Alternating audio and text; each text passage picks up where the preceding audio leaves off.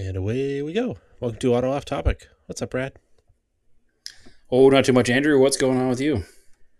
Oh, I just got back from the New England Forest Rally a couple days ago. Excellent. Yeah, A good I time was was. had, I assume. It was good. I instead of chasing it around taking pictures, I helped a bunch of people as a crew member. So it was our I friends with Iron Oxide Racing, which actually, because we didn't have an episode last week, I replayed the Spaghetti is for Finishers episode. Correct. Yeah, Iron So Oxide Racing now a two-car team. that's right. They still have the Golf. Liz drove it with a new co-driver, actually a woman. First name's Allison. I actually can't remember her last name. She's done a lot of co-driving. She's a very good co-driver. So that was Excellent. pretty cool. And then Jordan built his own car, a Volvo 240, which Yeah, for from a stock car, which is impressive. yeah. So somebody building it in his garage, it came out really nice. Yeah, it's a And, very well-built rally car. and it So didn't give us too much trouble. until it did, yeah. Um, Table and that for later. and then I helped. We had three cars total. Tuckaway Racing, Luke and Garnett they have a Mark III Golf, um, with a pretty hot ABA in it. Like it's got a cam, an intake, header. Like the car doesn't make any power below 2,000 RPM. It's pretty Okay, cool, and that's he's pretty kind of fast. wild. Yeah, So spoiler alert, they placed third in class.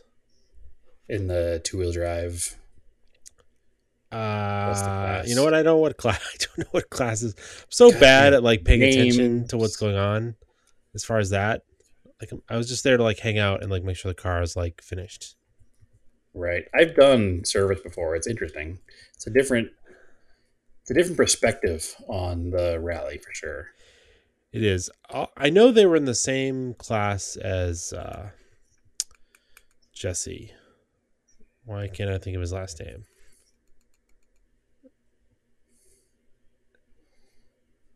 All Blank on right, his let's last name. see. What who are we looking for here? uh, Luke Horrocks, I believe. Garnett Hayes. You look up the results. This is Yeah, riveting. Should have looked this it up is. beforehand. I will say that it's interesting. The website that it's on is ewrc-results.com. Yeah, they do that. It's like that's like an aggregate site that like grabs every rally Yeah, finishing thing ever. except I'm not But sure. So they must be in and see, they're not open, right? no. Hmm. Oh, ARA. ARA. So Keaton and Brandon were the winning event drivers at a Subaru, of course, and then Yep. Ken and Gelissimo in a Hyundai. That car must be cool. Yeah, that was pretty cool. There's a whole thing with that. It's Semyonk. Where the heck is how do you say his last name? Was driving the Semchuk, Subaru. Semchuk. Yeah. So I guess the penultimate stage, they're really close, and I was surprised because we were told the roads were really fast by everyone. None of the top guys wrecked. Really surprised because going into the second to last stage, Block was like 20 seconds. No, like 3 seconds behind the fastest Subaru. Okay. Um, and then I guess on the second to last stage, he beat the times for the Subarus, like took the Yeah, lead. he finished 9/10 of a second out of the lead over the whole event. Yeah.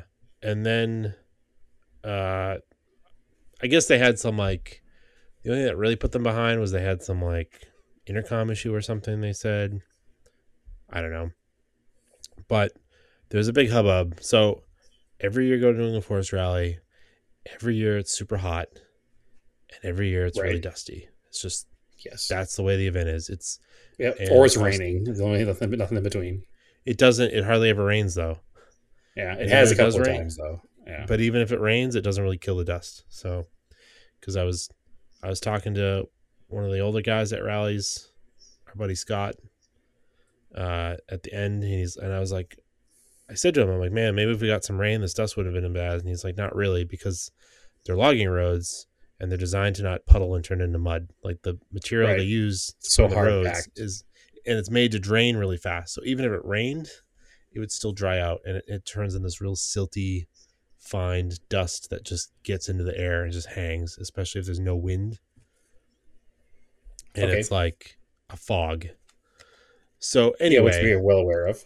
yeah, I was blowing brown boogers out of my nose for a day or two, and I wasn't even on stages. I was just in like the parking lot.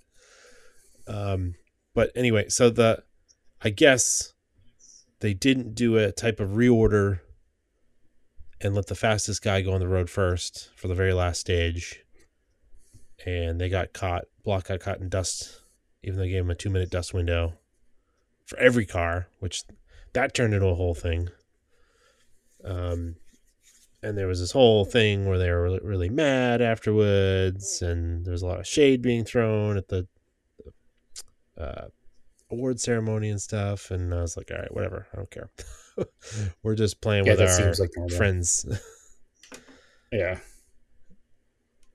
That seems like So normal. yeah, But it's impressive though that Ken Block was able to gain that much time in the second to last two stages because, like I said, he finished 9/10 of a second behind after the whole event. It's pretty good. So yeah, and they said they were only slow because of dust, right? So it's like weird. yeah, and Pastrana was 4 minutes behind them, so it wasn't even I mean it's close because it's over that much time, but it's also not that close. Let's see. It should be. Yeah, I can't find the full results. It only shows the top 14, so I'm not quite sure where everything else is going to be. It seems a little seems a little There we off. go. Two-wheel drive. Yeah, I was looking there, didn't see their names either. Two-wheel drive. Don't see their names there either. And this These riveting are radio. national. Yeah. Apparently, you can't even get the results on the website. I don't know where the results are. Nope, that's what I was looking for. I can't find them. So that's why we That's didn't not know, our Andrew. fault. We tried to prepare and we couldn't be prepared. So there's nothing here. So it's only nationals. It says I don't see none of the local competitors are listed at all. Yeah, they're regional. Yep. Well, that's Which dumb stinks. and hard to look up. Oh well. Well, yeah. Anyway, I don't know why it's late. I'm blanking on his last name. He's local, Jesse. He's driven Volkswagens forever, and he's very fast. Jesse Witzel. Yes, he's in the class. He was in the same class as the other car that I was servicing with Okay, Luke Garnett. that's cool.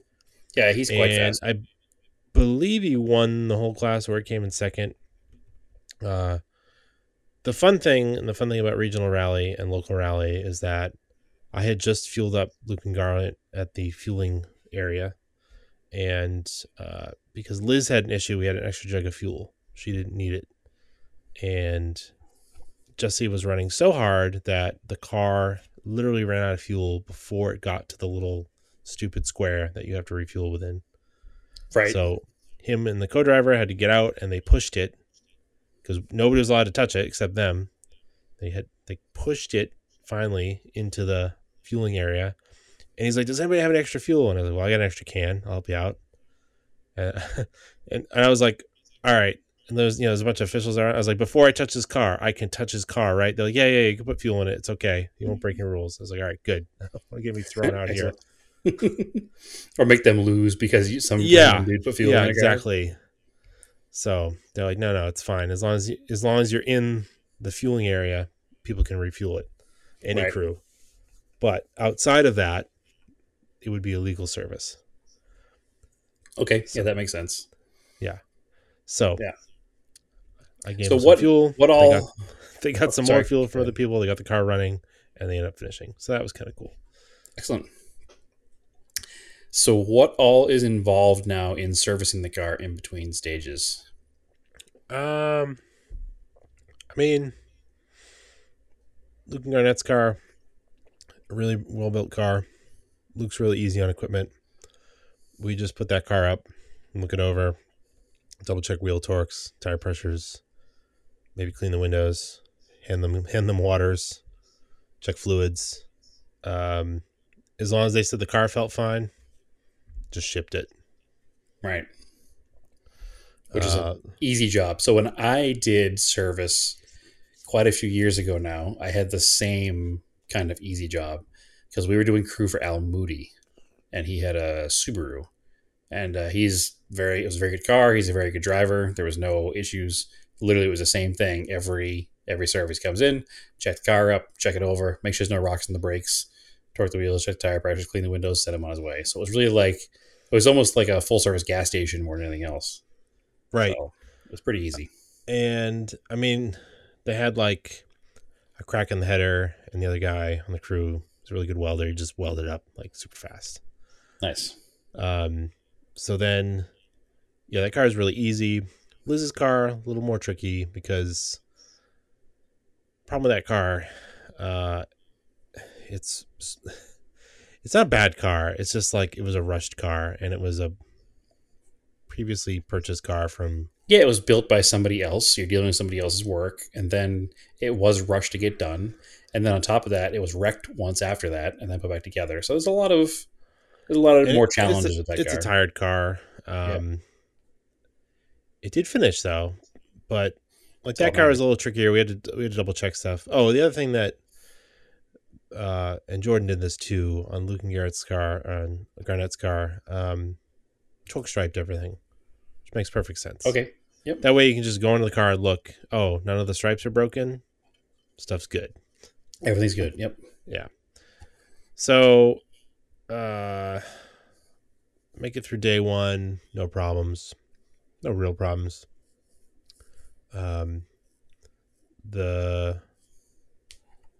Saturday, there's more stages more up north. And the cool thing now, and in your service parks, we've got cell service. All the cars have to run Rally Safe, which is a GPS tracking unit. Right. So Rally HQ and competitors, you know where your team's car is all the time. If anything happens, there's like an SOS button, so the people know where to find the cars, which is cool. So that's cool because we can sit there in the service park and see, they're on stage right now. They're transiting back, and you can kind of look at the map and go, yep, they'll be here. They should be here on time when we're expecting them. So that's cool. But anyway, we get a message on Saturday when Liz had service. Car's overheating. Battery came loose. Hit the fan. Like, okay. Like Battery hit the fan. yeah. So in like a European car, and it's pretty common to have a battery bolted down at the bottom. Yep. Yeah, it's a little clip that like clips on the bottom edge of the battery. Yeah, it can't, like I guess the battery was a little too small, and they'd wedged a piece of steel in there and then bolted it down, and so that piece of steel exited the vehicle because it was Okay. bumpy roads, and then the battery slid from its mount towards the engine and smashed into the spinning fan. Okay. Did it break the battery? No, Okay. but the car overheated. It broke. She It got it stopped the back. fan from spinning. Yeah. Because when you're driving, it was sort of okay. But it turns out it was, and luckily, it's the way I wired this fan, is that it just, because it jammed it just blew the fuse after we looked at it. Perfect. So it didn't cause a fire and didn't burn out the motor. no. But she missed like 2 stages, so that effectively killed their rally. Right. So they just wanted to go out and finish. And then that was the first service. Jordan's car came in. We checked it out. Looked good. Retorqued some stuff. He had bent a couple wheels the night before, and I'd bent them back, like just little lip bends. I hit them back. He's running the turbo wheels, right? Yep, they're very soft aluminum, apparently. Apparently, since it's time for different wheels. Yeah, well, definitely now. So then I know he like torque striped a bunch of stuff, and it's something we probably should have checked. We didn't think of it because I've never really seen it happen, but I guess it's from vibrations. Is actually I had it happen once on the first Montero, the 89 Montero. A brake caliper bolt we think came loose, or it seems like it came loose on Jordan's car, and he was on stage, and it was the right front, and it seems like it came loose, and then must have been the upper. I'm not sure which side, if they're like which side the brake calipers are on, if they're on the front or in the rear of the rotor, you know what I mean? Right. Yeah, I don't trailing or forward, whatever they call that. I think they're trailing on the front of that car, but I'm not. Yeah, either way, positive. It came loose, and I also didn't realize this. Even though I've owned a couple of Volvos, I never actually did brakes on any of them. I never had them long enough. Okay. You know, a lot of cars have, well, all cars have this. You've got the front and rear brake systems are technically separate. So if you lost one circuit, you'd still have at least two wheels with working brake pedal. And depending on dual circuit, right? That's been the same since like 1967. Yeah, and then depending on the manufacturer, like a Subaru is like cross. My G20 I know is a cross system. So instead of having front rear, it's left and right or opposite. So if you lose one, you get a cross brake system. So the car doesn't. Sure, so you still have front and rear. Yeah, it's a little more stable. Either way, it's good to have dual circuit. But what I didn't realize is that the way these Girling calipers on the front of the Volvos are set up, they're dual piston. Each piston is on its own circuit too. So there's two brake lines, two hydraulic lines going to each front caliper. Okay. Yeah, isn't that wild? And then those brake lines, so then those pistons are crossed. So not only do you have a cross dual circuit system, so you have two lines pistons, going to each front caliper. Yeah, so it's redundant lines to each front caliper, which normally is good. Yeah, but that's not a normal thing on vehicles at all. Like I don't know. No, not at all. I've never seen that. Nothing I've owned has ever had that. That's for sure. Yeah. So if you lost one half of the circuit, you'd at least have still have four-wheel brakes. Yeah. Yeah. It's kind of crazy. Yeah, that seems like a good idea in theory. It is a good idea until your brake caliper comes completely loose. So when it came completely loose, it ripped both brake lines out and drained all the fluid. And he was like top of third, I guess, 60 miles an hour, went into a corner, had no brakes. Luckily, it was a spot that had been kind of recently logged, and he somehow found the clearest exit of the roadway. Yeah, I saw some pictures. It was pretty deep. There is a video from spectators that were there, and it literally looks like he's exiting the highway. Just drives off. Oh, I haven't seen that yet. I'd like to see that. And went right down the embankment, and luckily it wasn't that bad. It just the brush kind of slowed him down. Right. And I forget somebody told us. I forget who told us. I forget how we found out. But we were like, they must be okay because they didn't send an SOS from the Rally Safe. So you're like, all right, that's good. We know they're fine. Because if the thing sees you stop on stage for some reason, like it's all geofenced, and like your speed comes to zero. One, it's got a G-force sensor, so if you go exceed a certain amount of G-forces, it automatically sends an SOS. Yeah, which makes sense.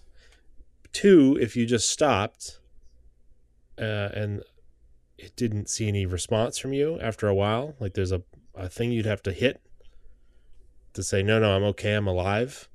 Right. if you don't hit that, it will also send an SOS. So it's kind of foolproof. yeah, and they've been using things like this in Dakar for a while. So Which makes sense because the Dakar is so open and people could be anywhere. yeah. So anyway, we figured out where they were.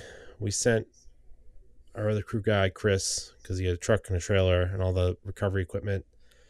It took him like 3 hours to recover the car. So effectively their rally was done.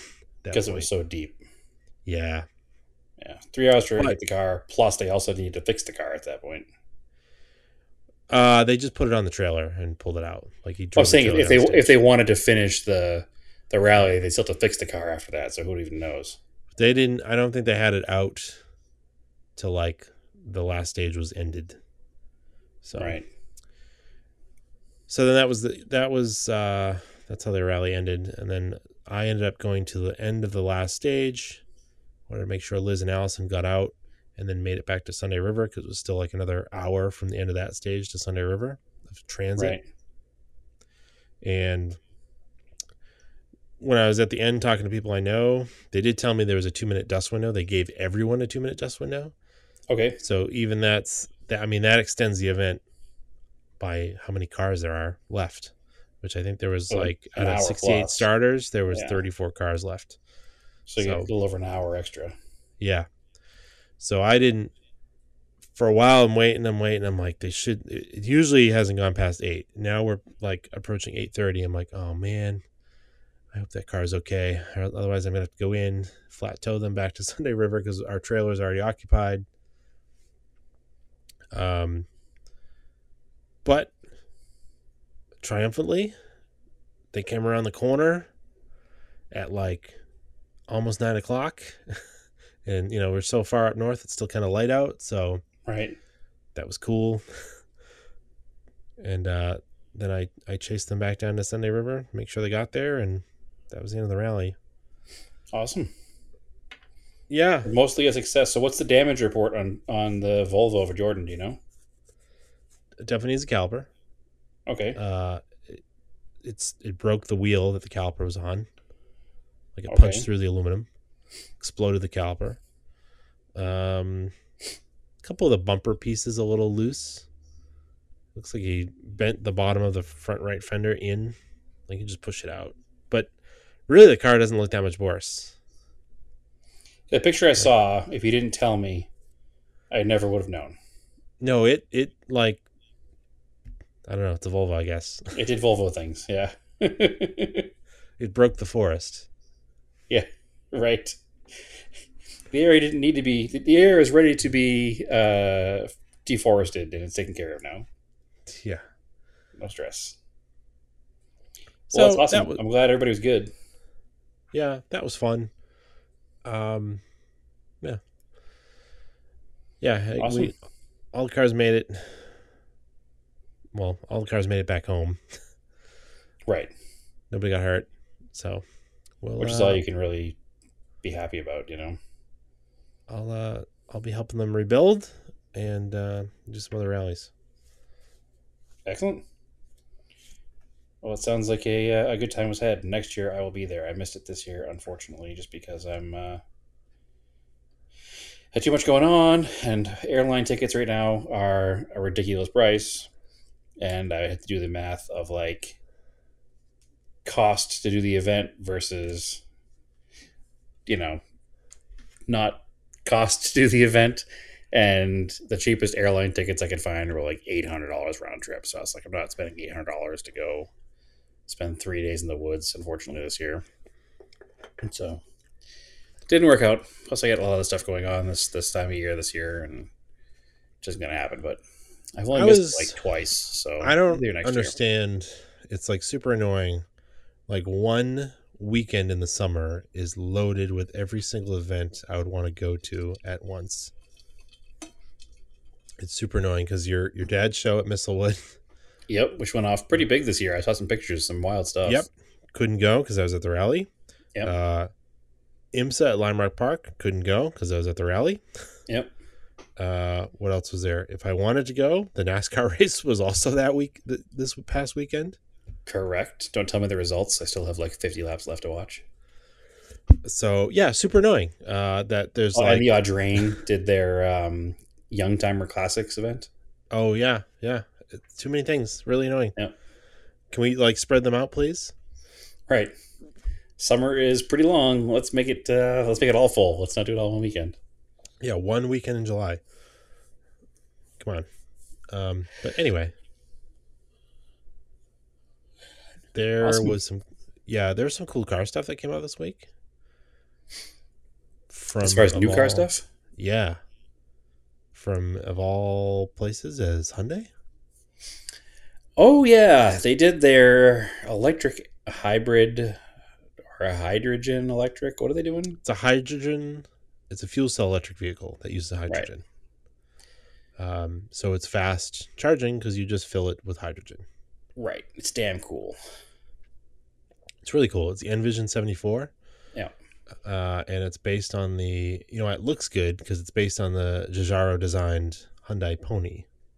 Correct. Now, I feel like I've talked about Hyundai ponies on this show before, have I not? Maybe. I don't remember. So, do you know what a Hyundai pony is? I can see it now because I'm looking at the website for the N74. Okay, the little hatchback one. Yep. So they made them from like 1975 until 92 or so, I think. Yeah. And they sold them in Canada. They never sold them here, but they did sell them in Yep. Canada. So the basic structure of the car, the floor and frame rail structure, is a 1974 Mitsubishi Galant. So the same floor as my gold sedan. Hmm. The engine and trans is the 2-liter 4G52, same as my 74 Colt Galant. But the rear diff is out of a German Ford Taunus, which is strange. But the front suspension is all Mitsubishi as well. And actually, a friend of mine has a set to send me of Hyundai Pony front struts because they're actually an inch and a half shorter than the Galant struts, so you can lower the car with those. Weird. Right? But this is based on the Pony Coupe that they never saw it went into production. Correct. Concept. Yeah. So the Pony came in a 4-door hatchback and a 2-door pickup truck. Yeah. The 2-door pickup truck is one that I would like to actually find one in Canada because I think it's kind of neat. So there are a few left, not very many. But they are wild cars. It's very much like all early Hyundai stuff. It's all badge, or all, I should say, parts bins from other companies put together to make a car for them. But anyway. It's interesting, though, the side profile of the Pony Coupe is very much of that. Lancia Beta, or not Lancia Beta, not Beta, the Lancia Monte Carlo. What they call it here. Yeah, but I even see in the B pillar and C pillar is Starion. Well, that's what I see in the concept. Yeah. For sure. I looked at it and I was like, man, it's almost like Hyundai gave us the new Starion we've been begging Mitsubishi for forever. And I know the popular thing people have been saying is DeLorean, but that's just because people are sheep and don't know other cars exist. And also that it's silver. Because it's silver. Yeah. If it wasn't silver, you wouldn't say DeLorean. It has the same B pillar, A pillar as a Starion. It's got box flares. It has the same kind of squared off rear hatch area with the separate hatch and separate side glass. It's all which the DeLorean doesn't have. It's all very, very Starion looking, and I love it because of that. And I love it even if I wasn't a Starion fanboy that geeks out of Starions all the time. It's a super cool design, and it's just modern enough while looking old and not being like in your face retro. I feel like every retro car is always like, oh, look at me, I'm super cute and retro. Whereas this is like a modern car that harkens back enough to retro style. Well, what do I keep saying? If you're going to give me something futuristic, give it some style for me. Yeah, exactly. And the headlights are cool. So Hyundai's been doing a bunch of concepts lately. They did one of the Galloper, which is their Montero based thing. They did one of the the Is it names what is?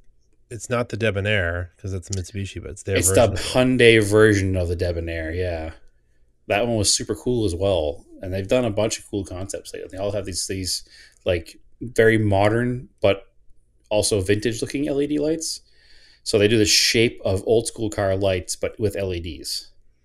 So not like just replacing a housing with an LED housing that looks terrible, but making their own like custom lights that look like square housings but aren't. I whatever they're doing, I'm like way in for it. And their N division, which is headed by the guy who used to run the M division of BMW, which is why they're so cool all of a sudden, has come on strong in the past few years. I mean, that N Veloster was like performance car of the year. And this year they have the N Elantra and the N Kona, and they've both been getting like super high praise from the media as well. So, and I like their tagline, which shows the N, like their stylized N, and then it's N never stop driving, which is cool. Yeah, I like the idea that they're trying to make exciting alternative fueled vehicles.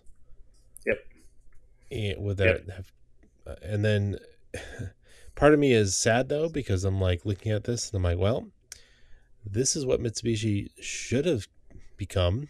Yeah. Especially considering Hyundai wouldn't exist without Mitsubishi, so I think it's even a little more irritating because of that. Yeah, they certainly could have. Mitsubishi could have built a car like this. Yeah, absolutely. Like I said, it is. It is a But Mitsubishi. It is a Starion. Oh, I just pulled it up on the internet. First article. Hyundai's hydrogen-powered N-Vision 74 concept is the DeLorean concept we wanted. Stop it. It's not a DeLorean. no, it's Not not. everything is a DeLorean. Listen, I'm not going to sit here and pretend that everybody wants it to be a Starion either. It's obviously clearly my own internal wishes and hopes, but I don't see any DeLorean in the car at all, other than it's slightly wedge shaped and it's silver. Yeah, it's cool because it's twin motor rear wheel drive. Right. Um, even the interior is really cool looking. It's a really cool concept, and it's real. It's not a render. It's real. That's the coolest. As I say, the coolest thing with the whole thing is that it's not a render. It's an actual vehicle. Yep. So, and they built two of them too. They built one which is a very modern style, and it's very cool. The RN22E, which is their like super hopped up version of the other future electric Hyundai, the Ioniq 6. Yeah. So it's super like, I don't know. The Ioniq 6 has a lot of Porsche lines to it Yeah. without being a direct copy. But the one they showed here, and there's videos of these things like driving and drifting and just being beaten the crap out of, and Yeah. they're pretty exciting to watch. And I kind of like them. I kind of want one. But then speaking of Hyundai's, we were behind one on the way home from work today, and Stephanie and I carpool. And we're on Route 1, and I'm like, it's very hot and humid today. Take a drink if we're talking about weather. And I'm like, can we see the humidity? Is that what we're seeing? She's like, I think so. And then we get like a mile up, and it's a Hyundai Santa Fe, like early one, a real bubbly one, completely mosquito fogging in the entire Route 1, like Oil. oil. Yeah, So that blue smoke. Like I cannot believe. Yeah, so that Mitsubishi Base V6. I was gonna say you can blame Mitsubishi for that one. It's totally lost its valve seals. I mean, this That's, thing is pouring so much oil. Like it literally looked like a NASCAR when they blow the engine. I'm like, how is this guy That's, still driving this thing down Route 1? 6G72 problems. I mean, it's mine sometimes would blow some smoke on startup. This thing is like the guy was just idling in traffic and it was billowing oil Right. smoke. It's like how are you still driving this? There was a brand new 2022 F-150 in front of me on the highway the other day. Still on temp tags that was blowing white smoke like that. Or blue Lost smoke the like turbos. Maybe it was a EcoBoost and lost the turbos. that. It was a brand new, still temp tag 2022 truck. Like, and it was already blown up. I was like, oh man, that's a warranty claim right there for sure. And I saw this like huge plume of like blue and white smoke, and I was like, oh, somebody's having a bad day.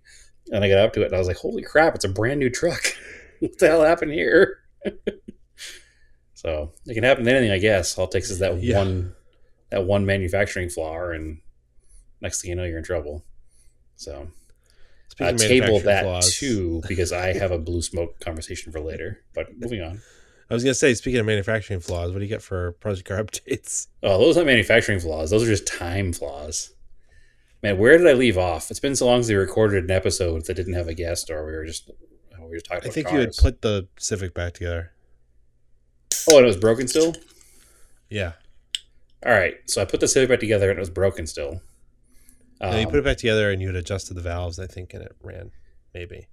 Maybe we Oh, talked about that. right. We adjusted the valves, and it ran, but I still needed a new cam because in the horrific rookie mistake that I made. Let me rewind it a little bit anyway, just because. So the stupid car, I mean the beautiful car, the stupid car was running fine when we bought it. That's the reason we bought the car. It was super cheap. It ran great. Didn't blow smoke. Had ice cold air conditioning. Dropped a valve. Fine. Life goes on. It is what it is. Swapped the cylinder head. Huge rookie mistake. Like the biggest of rookie mistakes. Didn't. So I'm going to admit to something right now, and everybody's going to make fun of me. So you all ready? Starting with you, Andrew. All right. Go ahead. I have a torque wrench. My torque wrench goes to 20 foot-pounds. Okay. The torque spec on the cam tower on a Honda engine is 14 foot-pounds. Mm-hmm. I don't have a torque wrench that goes that low.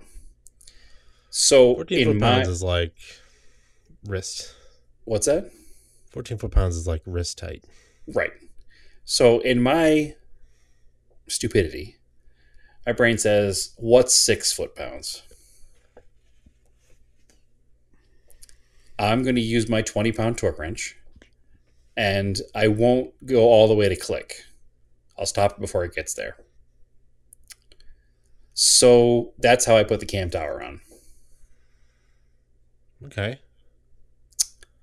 When we went to start the car, it cranks over.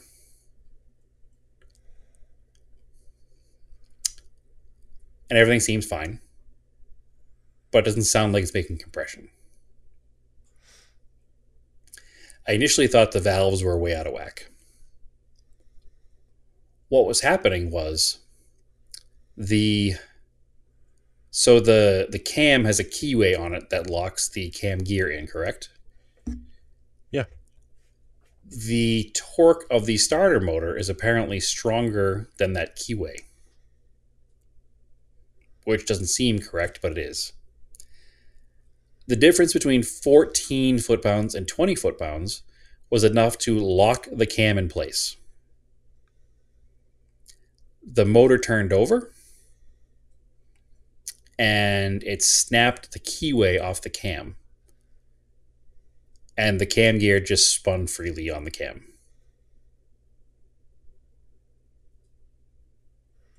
Which is why it didn't sound like it was making compression, because it wasn't spinning the cam. Yeah, it's really weird. Right? So that difference between 14 foot-pounds and 20 foot-pounds is apparently make or break. You're talking about the caps that go over the cam shaft? Yep. I mean, those really shouldn't. So specifically, it's the ones in the ends that have the seal on them. It's weird. Usually they're like, they have like dowels that line them up, and I wouldn't think that you could crush them. Yeah, well, you can apparently. So that's what happened, and that's why that all went down. So trust me, I didn't believe it either at first. But once we figured it out, we took the cam out before we even went out and bought more parts, because now we're like, we probably just bent all the valves because the pistons are flying up and down and the valves are staying still. Right? So some of them probably got hit. So now we're all annoyed. I pulled the cam out. We lined it up to where the cam gear and the keyway were and like tacked it together and then put it back together. and kind of like hand tightened everything. Like 14 foot-pounds isn't very much, so we just hand tightened everything and did a compression test with that, and everything was fine. It made 130 across the board, which is good. It's a healthy engine. I think 120 to 140 or something was the range. So it made like 128, 128, 127, 128 or something like that. So we were totally stoked. It's like, all right, I'm not going to drive this car though with the cam gear being like barely held on. I'm going to get another cam and another cam gear from a junkyard car. So I had a friend of ours who was at the junkyard said, "Hey, there's two D16 Honda Civics here and one D15 car, so I can get the cam out of a D16 car and the cam gear out of a D15 car because that's what we have in our current setup." He's like, "Do you want to grab that?" And we're like, "Absolutely." So it was like $40 in parts, right? So he grabs all those, comes back, puts it together.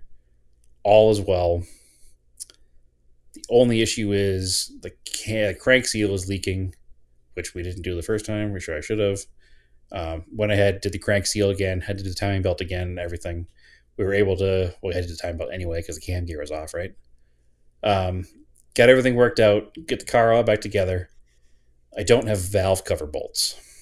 Like, whatever, we're just going to start it, and it'll leak oil, we know it, but it's fine. So we start it, and it's wrapping like crazy. We're like, man, this car is going to be the death of us. Look down, start playing with stuff. The timing belt is super loose. Super loose. Like, you can move it way too much. So apparently it's supposed to be tight enough so you can like turn it a quarter of a turn on the front side, and then not much more than that. It snaps back.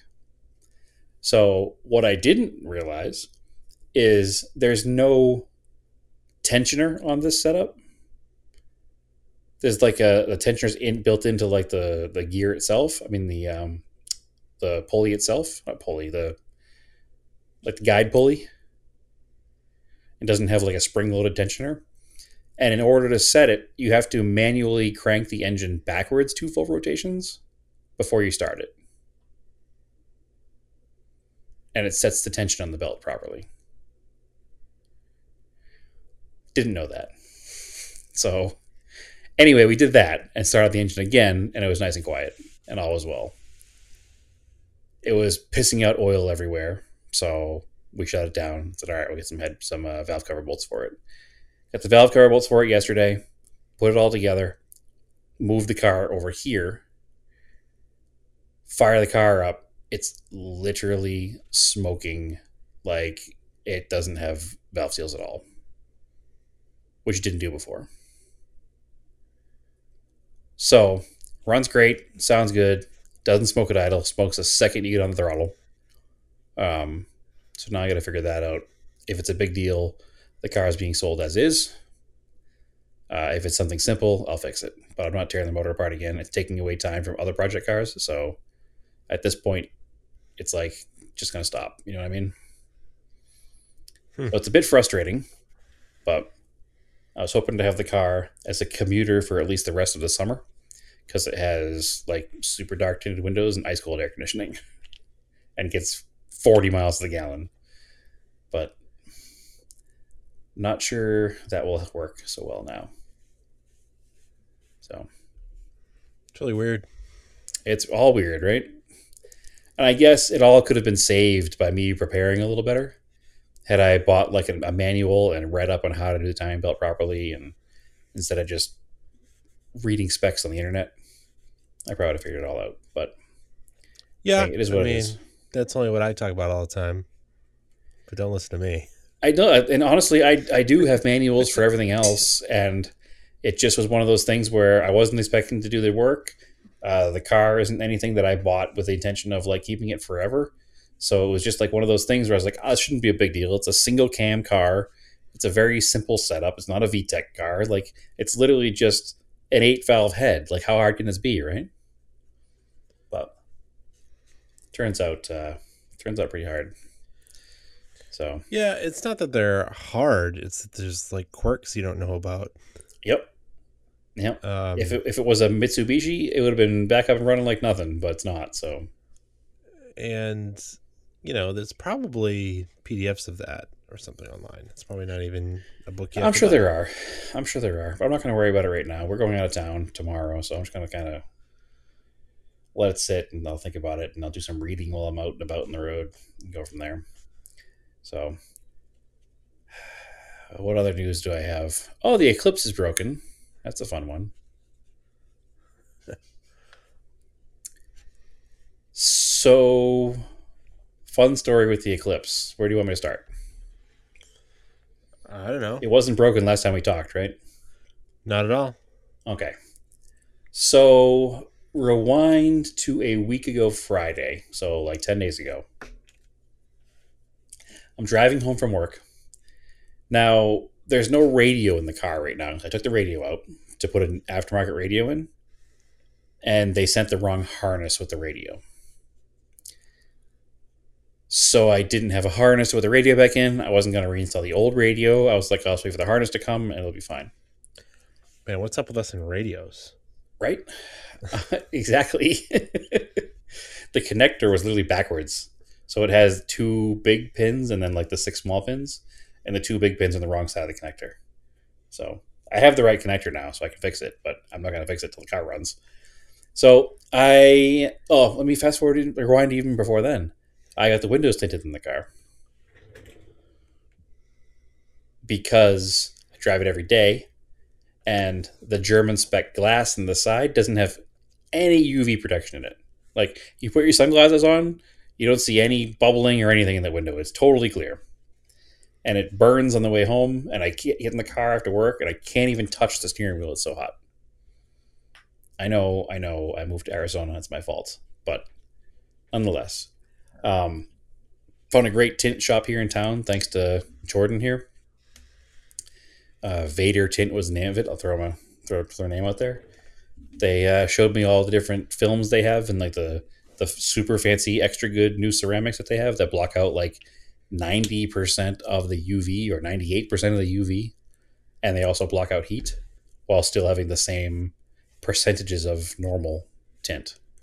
So, got some of that done. Got it done pretty dark because the roof is black in the car, so it looks good. It's like 15% all around, except for the windshield, obviously. Car looks killer, and it's so much better in the hot sun after work now. Yeah, it's way better having tint. Yeah, it's amazing how much just better putting it it is. in the cars here because, Yeah, like I said, when we're driving south into work, the sun is on you. When you're driving north to go home, the sun is on you. yeah.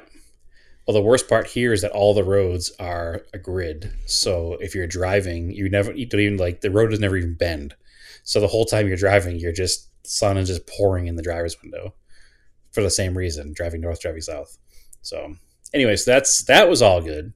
And then that following Friday, I'm driving the car home. And now the radio's not in the car. This is another embarrassing story. Everything's my fault this week, Andrew. So there's no way around it. I'm holding a can of our favorite Polar Seltzer in my right hand, right? Okay. I'm driving down the road, and I rested it on the center console for 1 second to change into my sunglasses from my regular glasses. And as I did that, somebody cut me off and I hit the brakes. All right, it's just water. No big deal. I reached for the can, and you know how you reach for something and you just miss it from your grasp and like you fling it because it like rolls out of your fingers? Yeah. So I flung it, and it disappeared into the dashboard. Because the radio's went through gone. the double din opening? The giant double din opening. And it's a full can of seltzer now bouncing around inside the dashboard. Which, if you know these cars, that's where the ECU is, yes. So anyway, the ECU is totally bone dry. I'm like, crap, that really sucks. And I'm really pissed off. I fish it out of there. It's half empty now. So I'm like, all that water went somewhere.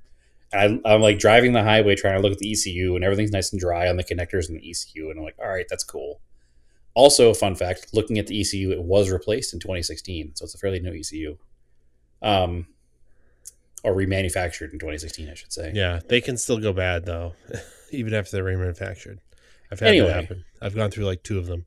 so I'm driving down the road, and all of a sudden, I put the clutch in to shift gears, the revs drop, and the car dies. I'm going fast enough that I'm able to coast off to the side and get on like the breakdown lane on Highway 17 here in Phoenix, which is like it's rush hour. It's absolutely ridiculous. So I pull over, I open the hood, and I'm like, all right, what's happening here? Now, I also forgot to say that I did a full tune up on the car the weekend prior. So I did plugs and wires, I did a valve cover gasket, PCV, and an oil change. So I'm like, what did I screw up? I must have screwed something up. I don't know what it is. I'm looking around the car. I'm looking at all the connections. Everything seems fine. I don't know what it is. The crank in the car over, it's not starting. I'm like, crap, maybe I got water on something I shouldn't got water on. So anyway, I'm on the side of the road. I got the hood up just so I'm more visible. I get back in the car. I Hail Mary, start it one more time. Fires right up. Sweet. I jump out of the car, slam the hood, get back on the road, drive all the way home. Not a problem at all. This is Friday. Car only has like 16th of a tank of gas in it. Like I was planning on getting gas that night. So it's pretty low. Like it's just above the line where like the light will go on, right? But the light's not Pretty on. low. It's pretty low, but the light's not on. The annoying thing is when you're commuting in a car that has a tiny gas tank, you know, you have to get gas all the time. It's super dumb. Anyway, I'm like, all right, maybe talking to a friend, talking to Chris about it. He's like, maybe we have this problem on the Audis out here when the tank is really low and the car is that low to the ground and it's 115 degrees. The heat from the pavement and the heat on the fuel in the tank and the heat from the return fuel in the tank, everything just combines to boil the fuel and you get a vapor lock issue. Maybe you had vapor lock. I was like, I've never heard that in a fuel injection car, but I guess that makes sense. So the next morning, I go to run an errand, and I'm on my way to run the errand. I haven't gotten fuel yet. One of my things to do this morning is to get fuel. On the way to this errand, the car dies. After it's been on for a little bit. I'm like, all right, same thing. Shut it off. I wait. 15 minutes later, fire the car up, drive off. So to me, something's overheating, right? So maybe it is that fuel. Fill the car from, E to full. Drive the car from that Saturday all the way through the week to Friday. Every commute to and from work, not a problem at all. I'm like, sweet. It must have been that issue, right? Because I've been keeping over a half tank in it. I haven't had an issue.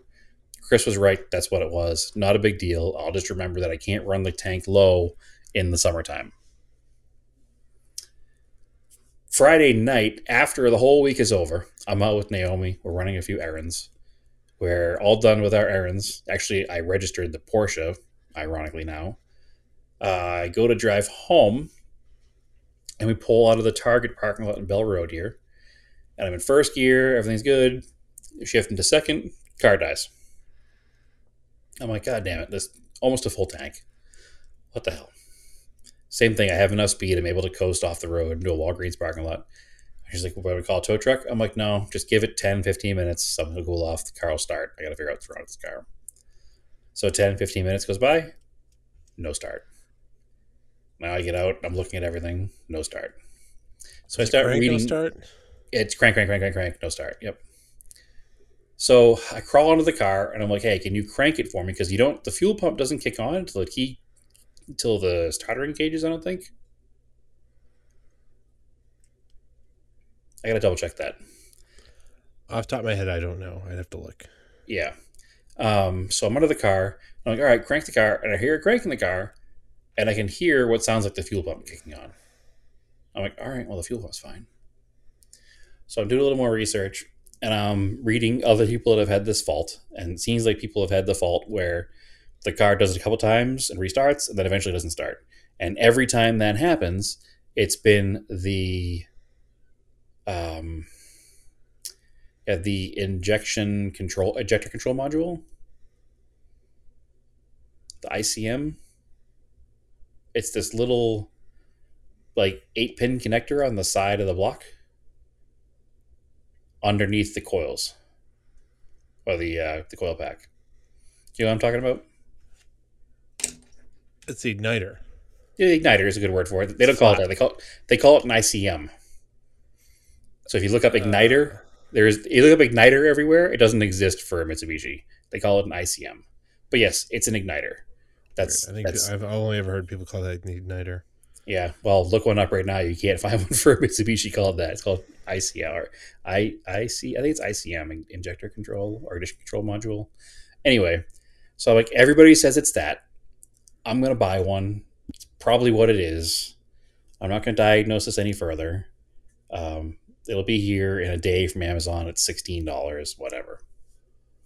So that part came in, and I switched it all over. It's not easy to get, super easy to get to, and cut my arm all up. But nonetheless, I got it taken care of. I'm like, great, car's gonna start now. Go sit in the car. Nothing. Crank, crank, crank, no start. So I start going back to the books and reading. Do you know what is inside that pocket where the ECU is, where my soda can went? On the bottom, where all the water went? Uh, no, out of the top of my head, I don't remember. That's where the fuel pump relay lives. So maybe the fuel pump relay went bad. Maybe the fuel pump went bad. Um, I'm not going to. I don't even know at this point. I'm super frustrated. I don't have those parts on hand. I look up how to do a fuel pump on this car because every Mitsubishi I've ever dealt with is done through the floorboard, right? Only Yeah. the front wheel drive Eclipses don't have an access for it. You have to drop the tank. So, haven't done it yet. I just didn't have time. There's too much going on this week. We're going away tomorrow. I had too much going on with work and with getting ready to go. So, it's not been fixed now. I'm just going to order a relay and a pump. That way I have them both on hand. I think what I was hearing under the car when I was having to turn the key was actually the power antenna. But I was all frustrated and the side of the road broken down. So, Car doesn't have a power antenna. yes, it does. No, it should have a whip antenna. It's got a power antenna. What? Yep. It's weird. Yep, it's got a power antenna. I guarantee you that. It's weird. So- Every DSM has a whip antenna. Every American market DSM. Weird. Yep, it's got a power antenna. So it doesn't go up and down, but the motor kicks on. So, but the radio's not in there. So maybe it's not that. I don't know. I gotta do more digging. I'm a little bit frustrated with it. I don't know. Sometimes I have a harder time diagnosing fuel injected newer cars because I don't really know where to go. It's too old to have OBD ports to just plug in and tell you what's wrong, but it's too new to just be, a fuel filter and a carburetor. So It's super easy. You either have power at the fuel pump connector or you don't. or you don't, yeah. But the problem is I can't get to it without jacking the carb and taking the tank down, and I don't want to. I don't want to go through all that and not have the part on hand. You know what I mean? I'm not planning on selling the car anyway, so I'm just going to buy the fuel pump. There's a fuel pump power check port under the hood. Now that I'm remembering it, Is there? I'll find it for you after the podcast here. If that exists, I'll do it tonight. Go from there. There's a plug on the firewall that you can check for power at. Okay, interesting. If I'm remembering right, I'm not imagining it. Anyway, I ordered a repair It's a pretty manual. common thing that. Oh, I was just gonna say I have an extra one. I could just mail it to you. Oh, well, I ordered. Well, was it a good one or a Chilton's? I have like extras the old Haynes one. It was probably one Yeah. of yours that ended up at my house. Probably. Well, I ordered the Chilton's one, so when you come out here, bring an extra Haynes one if you got one. That'd be great. Won't hurt to have And I have the both. factory one. Yeah, well, I won't steal that from you, but I didn't. Nobody had a factory one easily available right now, so I just ordered the Chilton. But anyway, so that's the story with that car right now. It's not running; it's broken. I gotta finish diagnosing it. I just haven't had time yet. But like I said, I'm gonna order the fuel pump and the relay anyway, just because it won't hurt to have them on hand. Where's the relay from? What do you mean? Where are you getting the relay from? There's one. There's some on eBay. Yeah, Like because I used was gonna ones. say it's like a specific like. It's not like a normal looking relay. It's like a big No, it's a big fat silver looking box. thing. Yeah, Yeah. yeah, yeah. There's a bunch. There's a bunch on eBay. They're all used, but they're tested. So Yeah, I that's have a couple sitting around here that I pulled out of parts cars. no. Anyway, I don't know if it's the same for the front wheel drive and turbo and non-turbo. I think it is, but whatever. So It might regardless, be. car's broken. It's annoying, but the good thing is it broke on the way back from the DMV registering the 944. So at least I've had that registered this week. So, like I said, I'll fix it when I get back. I'm just frustrated at this moment in time. Too much going on to fix it. So, It's probably the fuel pump. Usually they'll kind of want to run for a bit when the ECUs are going bad. okay. Yeah. Well, usually you can smell the ECU too when it's burnt up inside. Nope. No. No. I was never able to. Yeah. I had a tried bad that, one. so. Didn't smell. Hmm. I don't know. I've had one. I had one go bad. Had it fixed. A few years later, went bad again. Had it fixed again. It's been good so far. Well, here's a thought. Because the other day I was super frustrated and I was like, I'm just going to send it somewhere and have it fixed because I don't feel like dealing with it. And then I couldn't bring myself to do it. Yeah. Should I just send it somewhere and have it fixed, or should I try to fix it myself? There's a couple things we can check, but Okay. the problem is you can send it somewhere to have it fixed, but I'm not sure they're going to do it right. Right. That's part of my So, thought. My other thought so it's is like like, pointless to send it to someone who's just going to do just as poor as you, no offense, at diagnosing it. So right. you might as well try to diagnose it. All right. Well, that's my thing. We've built this whole image of ourselves with this podcast as these DIY guys do everything ourselves, right? So I was like, Yeah. I was gonna send it somewhere, and then I was like, I can't do that. Like, It's well, like I had the Golf over at Audubon. They did my oil change. sure, Brand new car, right? right, That's why I had it over there because I don't want to deal with sure, it. and also you have a history of being done because it's now in a system somewhere. And it's like a whole. They got to drop that tray, and it's a whole thing. Sure, Right? But like that car's really easy to diagnose because it has all the OBD2 It- stuff, and right. everybody's used to using modern cars, right? So if you bring a car that's 30 years old to a place now, they're like, "What?" They're like, "What are you doing?" They're like, "Get a new car, idiot." Yeah, it's true. Which is what my brain was telling me all week long. Yeah. I kept looking up like what the cheapest brand new cars are to buy, and I was like, I could see myself in an Elantra. I can't, by the way, but that's where my brain went all week. And I was like looking at non-diesel Volkswagen station wagons, like my old one, but just with the four-cylinder. And I was like, they're like $6,000. I'll just buy one of those. No, I have enough cars. I should be able to make them run.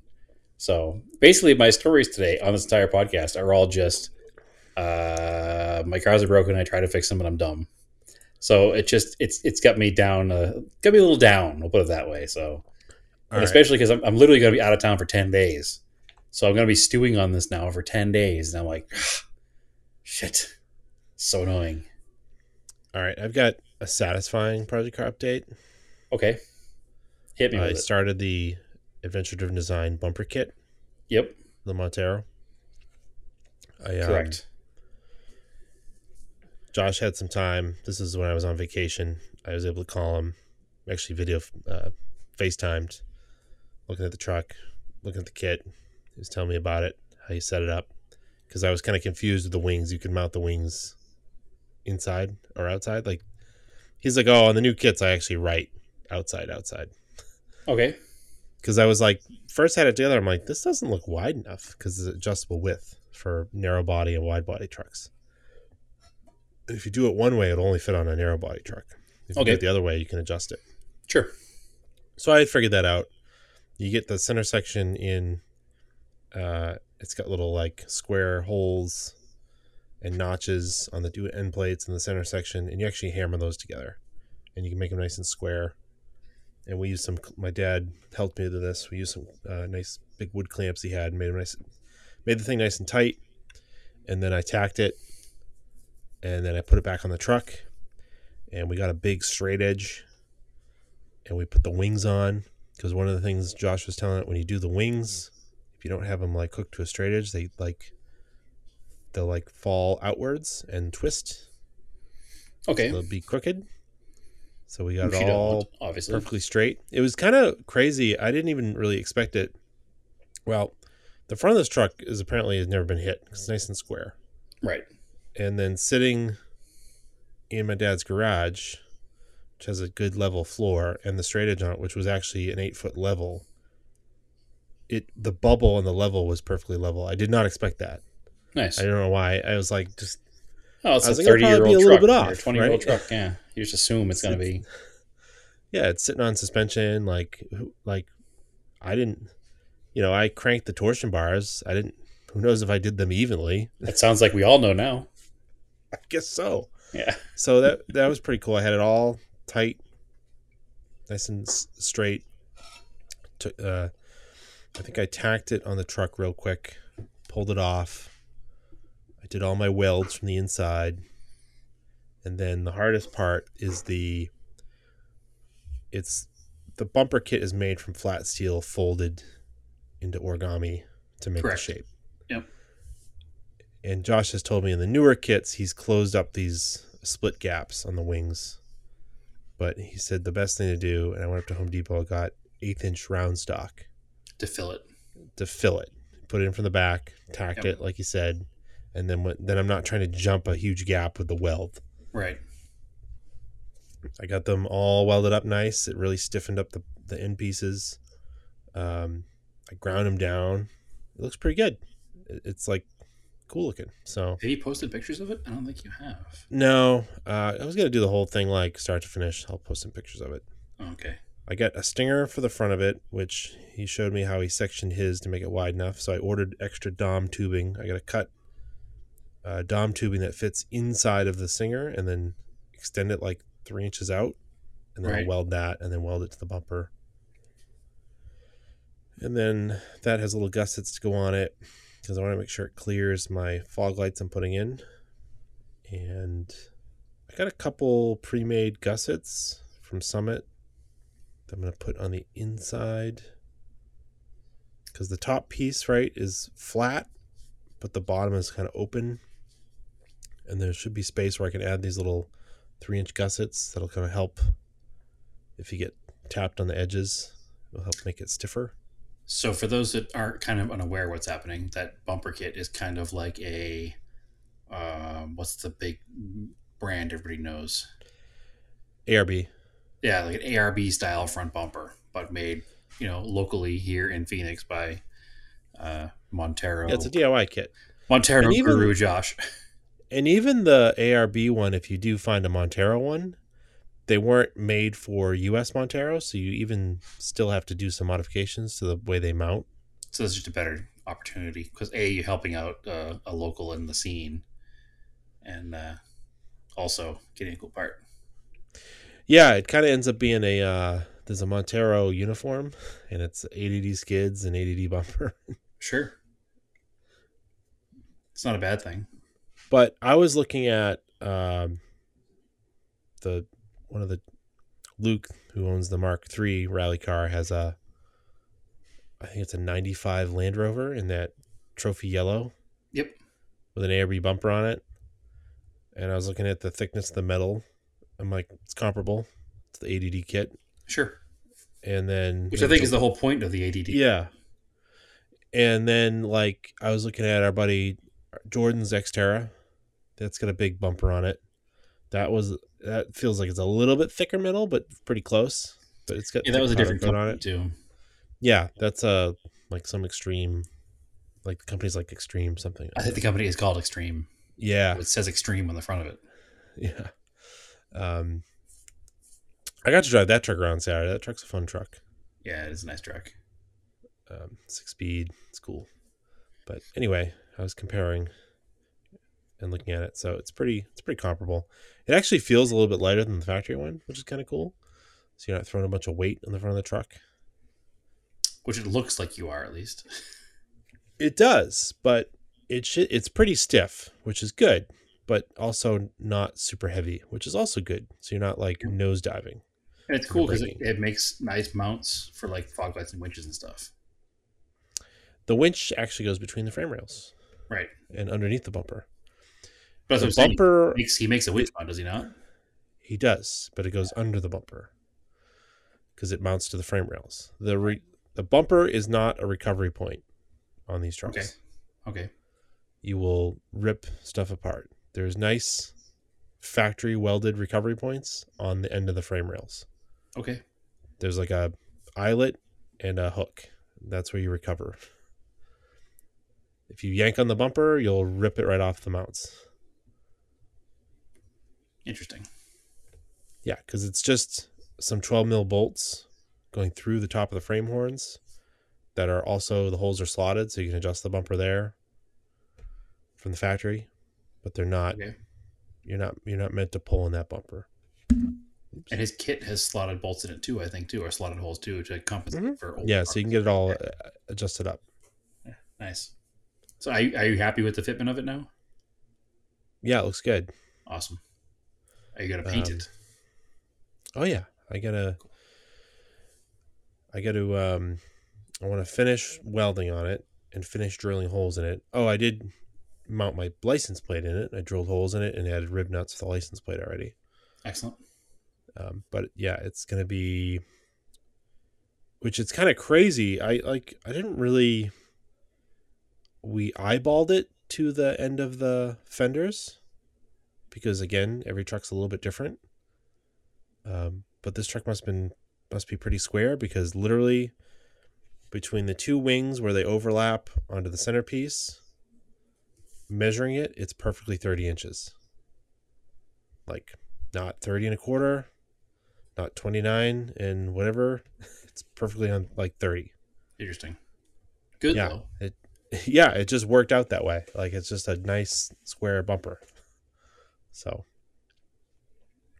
and I got some practice with welding on decently thick material, which is definitely easier. So new skill acquired. You're a welder. Yeah, I'm a basic welder. You can weld. That's all that matters. Yeah. Awesome. Yeah. Well, that's cool. I'm glad that project worked out. I know at first you were a little bit like, what is happening here? But you sat down and figured it out and got it all done. So that's good. Yeah. So then finishing it, I'm going to coat. I got, you told me to get etching primer. Yep. So I'll have to clean. It's just got a little bit of surface rust on it because it's just humid here. I got like flap discs and surface prep discs for my grinder. I'll get it back to bare metal. Etch it. Hit it with etching primer. Right.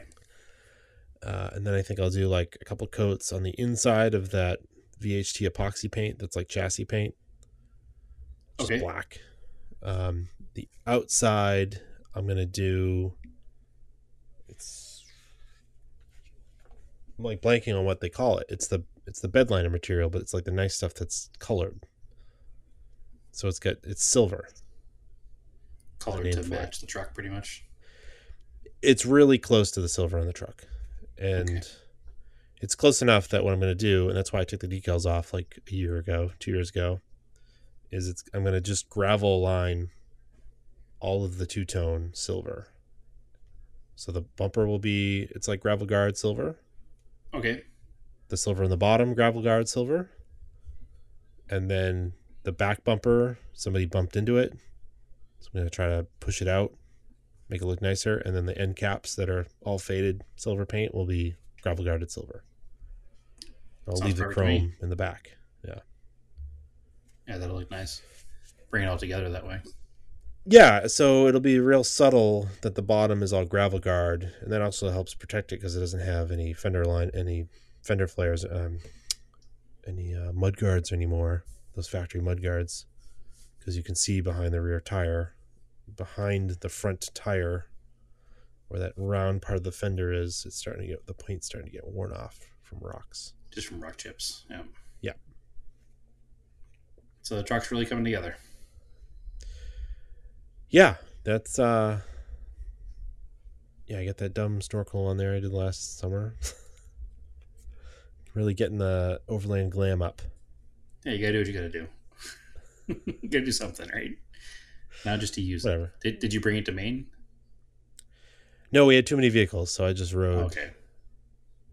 It's too many people, too many vehicles. Yeah, It was really it it was unnecessary for me to bring it. Like, yeah. So you didn't get to bring your 4-wheel drive off roading. we didn't do any off roading, so plus we needed certain vehicles in service, so that's why I had to drive Jordan's Xterra. We needed, yeah. So we needed a body to drive stuff. I did some off roading. Oh, you did? I did some off roading this weekend. Yeah. I went to Crown King. Yeah. Which is a town here in Arizona that's accessible only with high clearance vehicles. Seems inconvenient. Yes, but it's also cool. So the entrance to the road to get there is only like 30 minutes away from my house. I'd never been up there. It's up. They call it the Senator Highway. It's not really a highway; it's a dirt path off the actual Interstate 17. So do people live there? I think so. I know there's like stores and stuff.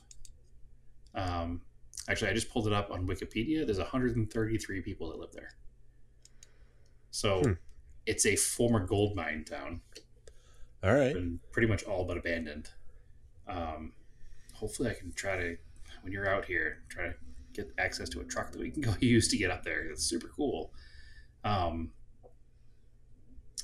It's, like I said, the whole entire trip was like, if we hadn't stopped, it would have been an hour and a half to 2 hours door to door. And the temperature difference was 30 degrees because the elevation difference is almost 6,000 feet. So super neat, like quick escape from here. And a little outside the town, a little further up, there's tons of camping too. So you can go up there and like camp for an evening and be back at home in no time at all. So super cool, like quick getaway place. My friend Derek from work, the one who has the There Will Be Cars YouTube channel, gets pressers. Yeah. And he had a presser of a Toyota Tacoma Trail Edition, like a brand new 2022. So we took that out and took that up there, and in air-conditioned comfort while we watched other people in the 100-degree temperatures at the base in their side-by-side sweating. But we were in the air-conditioned Toyota pickup truck, which is a much better way to do it, I think. Another reason why I don't understand a side-by-side out there. No, I don't either. There's so many reasons to not have one. I don't understand reasons to have one. You could do all the off-roading in a pickup truck that you own, that you can also drive to work, and then use it as pickup truck. Correct. It's like a side-by-side is like having a jet ski. Like, it's fun, but it only does one thing. Well, out here they do more than one thing, because you can technically drive your side-by-side to work out here.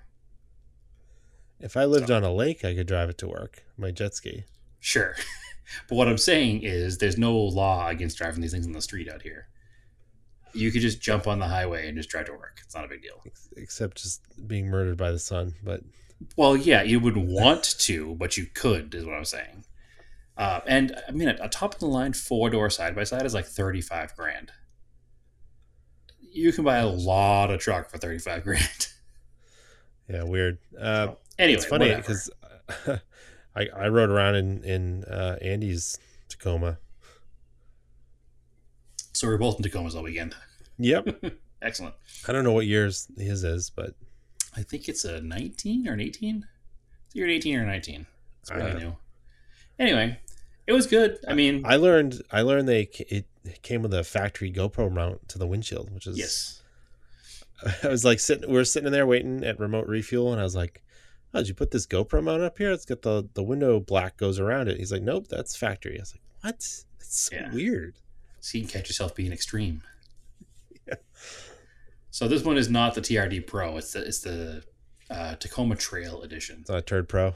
It's kind of neat actually because it gets some of the more important stuff from the TRD Pro without a lot of the like extra ephemera that cost more. So it costs like $5 or $6 less than a TRD Pro, but you get the Yeah. skid plates. You get skid plates. You get an 1.5 inch of factory lift. You get the next size up tire, and you get a rear electric locker. Ooh. Yeah, so it has all the stuff you'd want for going off road without all the extra like stuff the TRD has. Which I don't even know what it is, but I mean, this thing here was actually it was a pretty neat truck, and I mean, I don't want to say Was it 40 grand? So the base price on the Tacoma Crew Cab is 36, and with this package, the package added, I want to say $3,700, and then with all the other little things that it had, it came up to 43. GoPro mount was $1,000. Right, but the thing is though, in a world where the average new car is 35 grand, Yeah. I mean 43 for this truck isn't a big deal. It seems like a pretty good deal. I have a very hard time saying that because I want to pay like $4,800, but that's just my broke ass that doesn't like to pay for things. Well, in 2065, you can buy one of these for 40. No, you probably can't because a 1985 Toyota pickup truck is $100,000 now, so it doesn't matter. There are 80s pickup trucks, Toyota pickup trucks now that are closing in on six figures, and it's scaring me. The market doesn't make sense. I wonder what the pricing is on the Frontier. I drove a rental one. It was all right. About the same as a new Tacoma. But Yeah. the good news with the Frontier is a used one is a bargain compared to a Tacoma. So, yeah, I did that whole after going off-road, I need an off-road vehicle again moment, in which I want a Montero. But also I was like, I guess I could deal with an Xterra or a Frontier. Yeah, after driving Jordan's Xterra, I was like, well, if I had to replace the Montero, I would look for an Xterra. Yeah, they're not bad Because vehicles. it's the closest thing. And the Frontier is pretty convenient because it's also a pickup truck. So Yeah. But anyway, nonetheless, I had a good time. It's neat. It's good to get away when it's 110 degrees here, 115 degrees to a place that's 85 degrees. Because also at 6,000 feet, there's no humidity, and 85 with no humidity is perfect. So it was a good day, and I want to go back. I want to spend some time up there and actually camp up there and do some other stuff. So just need to buy a vehicle. Eventually we'll get there. Cool. Yeah. That's pretty Anything much it. else? I think that's pretty much it. I haven't done anything else. I mean, that's a lot, actually. Yeah. This was longer than I expected. Yeah, I got that. Yeah, I'll just leave it there. Everything else is fine. Yeah. All right. I'm going to go. I won't have. I don't think we're going to do an episode next week. If you want to find another greatest hits episode, I will be away. So I won't be doing anything car related. So I won't have anything. But Yeah, we'll have to come up with a. Maybe you can pick one. I picked the last couple ones. sure, I want Pick to. one you like. What's your favorite one? We'll replay it. Yep. So yeah, next week when you we're gonna replay hear the one it, about the attendant at gas stations. Oh right. That's a good one. Okay. Yeah, I'll go back and get that one. So yeah, next week when you guys tune in, we'll you'll have a repeat episode. But I don't know. It's good because some people haven't listened to the older ones. Nope. And then you can hang out with us on Discord. We'll be there. Yeah, for sure. So, I'll be there all week. Yeah, hit us up for the link. You can come play. We've had a couple more people join. Yeah, we're closing on like 20 people over there, so it's a fun little conversation. Some good little spirited discussions.